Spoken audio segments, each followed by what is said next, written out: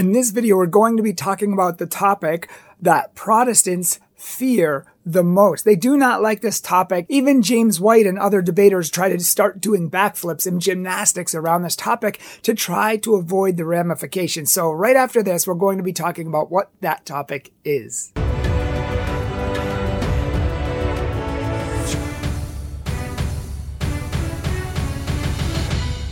Hello everyone, my name is Brian Mercier, president of Catholic Truth, and I'm so glad you've joined us today. Welcome to Catholic Truth, your place to know, love, and live the Catholic faith that has come down from Jesus and the apostles. Make sure to check out our website, catholictruth.org, if you would like a retreat or a parish mission, and make sure to check out our Patreon and PayPal below. So what is the topic that Protestants fear the most?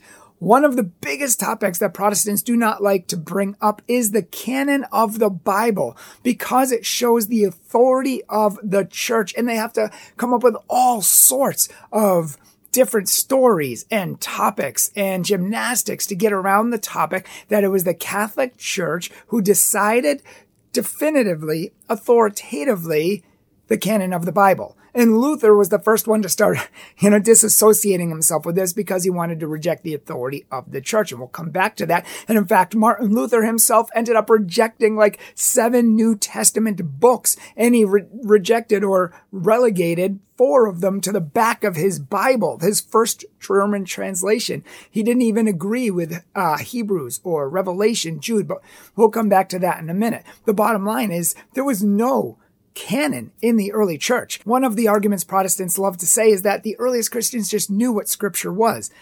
They haven't studied history if they know this. Nobody can claim that the Christians just knew what was Scripture. It's preposterous. If anyone reads the earliest writings for the first 300 years of the church before the biblical canon, you're going to see several biblical canons. Some people in the early church rejected the Old Testament. Some rejected part of the Old Testament. Some rejected the book of Jude. Others rejected the book of Revelation and Hebrews. Others accepted books that aren't in our Bible today, like the Shepherd of Hermas, Barnabas, Clement, the letters of Clement. Many people considered these inspired scriptures, whereas other people would reject the book of Philemon or 2 and 3 John. So the canons did not match up. People had different canons. So to say that, Christians just knew what it was and they all agreed from earliest times, no, they didn't. Eusebius, the earliest church historian with a surviving account of the earliest church, he says some of the books were known, like Matthew, Mark, Luke, certain gospels were known among all the Christians, but other than these gospels, there really wasn't a agreement on the canon of the Bible. And there was no agreement fully until the Catholic Church definitively settled the matter at the Council of Rome in 382. The Pope brought all the manuscripts all around the world together, and it was completed at the Council of Carthage in 397 AD, and finally and firmly ratified by the Pope in 401 AD, who said anyone who does not accept these books are anathema or are excommunicated. And from then on, all the books that were there in that council that the Catholic Church made was in every single Bible for over 1,100 years. And Protestants would end up taking out 7 Old Testament books in the 1600s. They even had them in the earliest Bibles. The King James Version, the original King James Version, had the 7 books in question. And they would take them out finally in the 1800s. Around 1829, they would take out, most Protestant denominations took out the 7 books of the Old Testament. And some people like Luther took out New Testament books of the Bible or relegated them to the back of his Bible. Now, many people like R.C. Sproul will say that the Bible is a fallible collection of infallible books. Why does he say this? A fallible collection of infallible books? Because they can't claim that it's an infallible collection of infallible books without acknowledging the authority of the Catholic Church. The fact that God used the church infallibly to declare the infallible Bible. Now, apparently the Bible was not important enough for God to declare the canon infallibly, and he left it up to be fallible, a fallible collection of infallible books. So scriptures are inspired scripture. They're infallible, but the collection, the decision of the church, that's fallible. Does that even make sense? This is insanity. The word fallible, as you can see here on the screen, means capable of error. You can make mistakes. That's what the technical definition of fallible means. So if we only have a fallible collection of infallible books, then we can have a mistake. We may have made a mistake, according to R.C. Sproul and others, and people who defend him. We could have books in the Bible that aren't supposed to be there, and there are people like Luther who rejected them. He rejected the book of Revelation. He says, in my mind, it is not inspired scripture, but I leave it up to every individual person to decide whether they want to include it in their canon or not. Hebrews, he said it doesn't bear the mark of an apostle in his opinion. James, as we know, he considered it an epistle of straw, and he felt like throwing little Jimmy into the fire because it really tried to debunk, or it did debunk, his faith alone of what Paul was talking about, and so he didn't think it had the mark of an apostle. So he was messing with the biblical canon. And this is the person who's supposed to be the savior of the Bible in the Protestant mind, and he was rejecting biblical books. And if you don't believe me, listen to what he says in his own words. Regarding the book of James, he says, quote, "Away with James. His authority is not great enough to cause me to abandon the doctrine of faith and to deviate from the authority of the other apostles in the entire scripture. St. James really is an epistle of straw compared to these others, for it has nothing of the nature of the gospel about it. I almost feel like throwing Jimmy into the stove." In another one, he says this, quote, "We should throw the epistle of James out of this school," i.e. Wittenberg, "for it doesn't amount to much. It contains not a syllable about Christ. Not once does it mention Christ, except at the beginning. I maintain that some Jew wrote it who probably heard about Christian people, but never encountered any. Since he heard that Christians place great weight on faith in Christ, he thought, wait a moment, I'll oppose them and urge works alone. This he did." So wait a second. He's not only saying that James is an epistle of straw and not seemingly inspired scripture, but he's asserting that some Jew wrote it to undermine the Christian faith. So what we have in our biblical canon is not even a work written by a Christian or for Christians. It was by a Jew to undermine Christianity, to prove works alone, which James doesn't teach, of course, not remotely.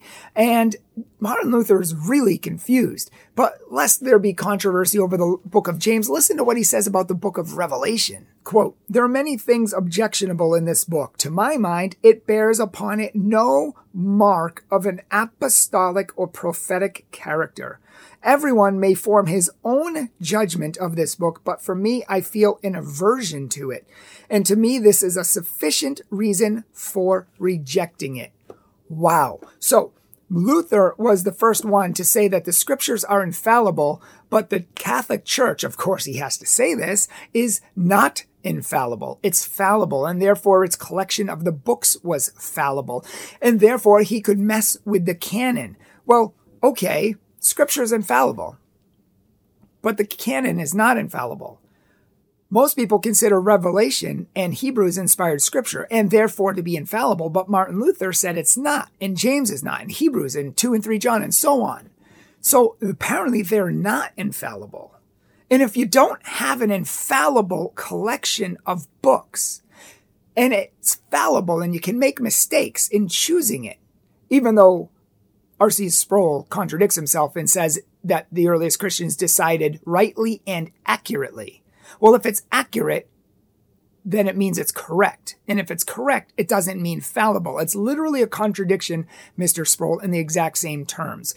So, in your same sentence. So, again, if you don't have an infallible collection of books and it's only fallible and it can make a mistake and people can muck with it, people can mess around with it and choose to reject books. Even Martin Luther said, I choose to reject Revelation, but every person can make his own decision on it. Meaning Luther said it's up to everybody to make up their own mind upon the biblical canon.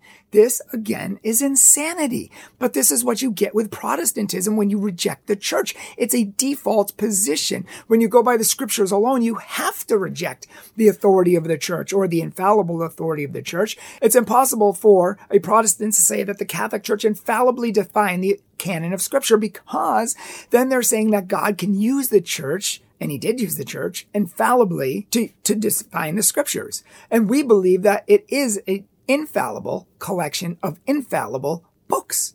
Infallible collection of infallible writings. So God, to Protestants, apparently it wasn't that important to God to make it infallible so that we could know once and for all which books are to be in the Bible and which books aren't. And if it's not infallible, then you don't know for sure. And that is just the simple reality. You don't know for sure. You can say all you want. Oh, no, they were accurate. Oh, no, the Christians knew. But did they?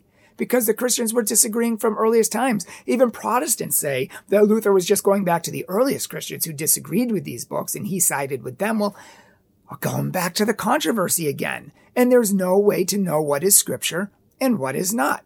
But God gave his authority to the church, and he promised to guide the church into all truth. Not some truth, all truth. Why? So we could know the truth and not have to doubt it. And yet Protestants have been trying to reinvent the wheel for 500 years and have been doubting it and can't even agree upon it or what it means, and especially on the canon of Scripture. Because if they admit the authority of the church on this, then what else do they have to admit the authority of the church on? And that's why they do not like this topic. And even in debates on sola scriptura, they do not like at all. They don't want to touch with a 10-foot pole the canon of Scripture. Even James White, in his famous Patrick Madrid debate on sola scriptura, he got pressured by Patrick Madrid and had to admit that because Patrick was asking him, well, how do you know which books are in the Bible? How do you know Hebrews is inspired scripture? How do we know for sure? And he says, well, the earliest Christians decided. They decided based on tradition.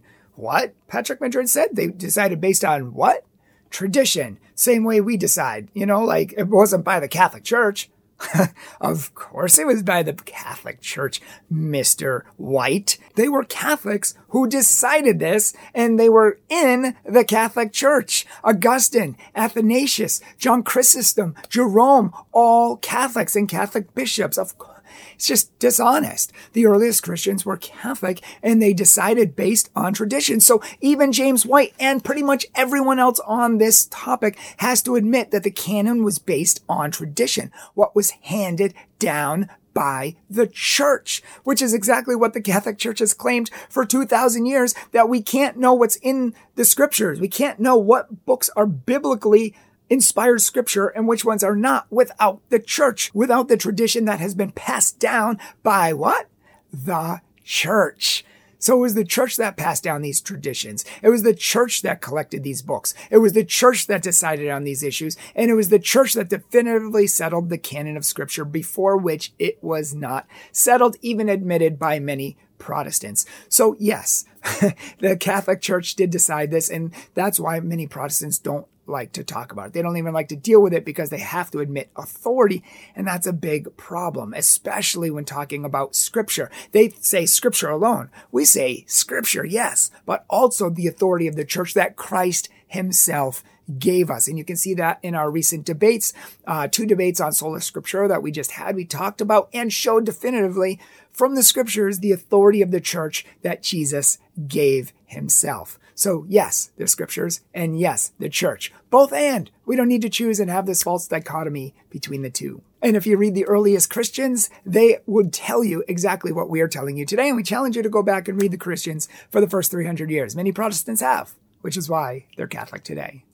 Thank you so much for watching our video. We hope you found it informative and inspirational, and we hope that you will check out our debates and other videos on this channel. If you would like a Catholic speaker, if you would like private apologetic seminars to learn how to do apologetics, if you would like to talk to us privately, contact us at the link below or contact us at catholictruth.org, and you can find our info there. If you would like to support our ministry, you love what we do, you love the countless Protestants and atheists and people we're bringing home who are finally opening their eyes and seeing the truth of God, praise be to God, and the truth of the church, please support our ministry, Patreon and PayPal below. And also follow us down below on our social media. Follow us for daily inspiration on Facebook, TikTok, Instagram, Pinterest, Twitter, whatever you have. Follow us below and pray for us, because we are always praying for you. God bless you.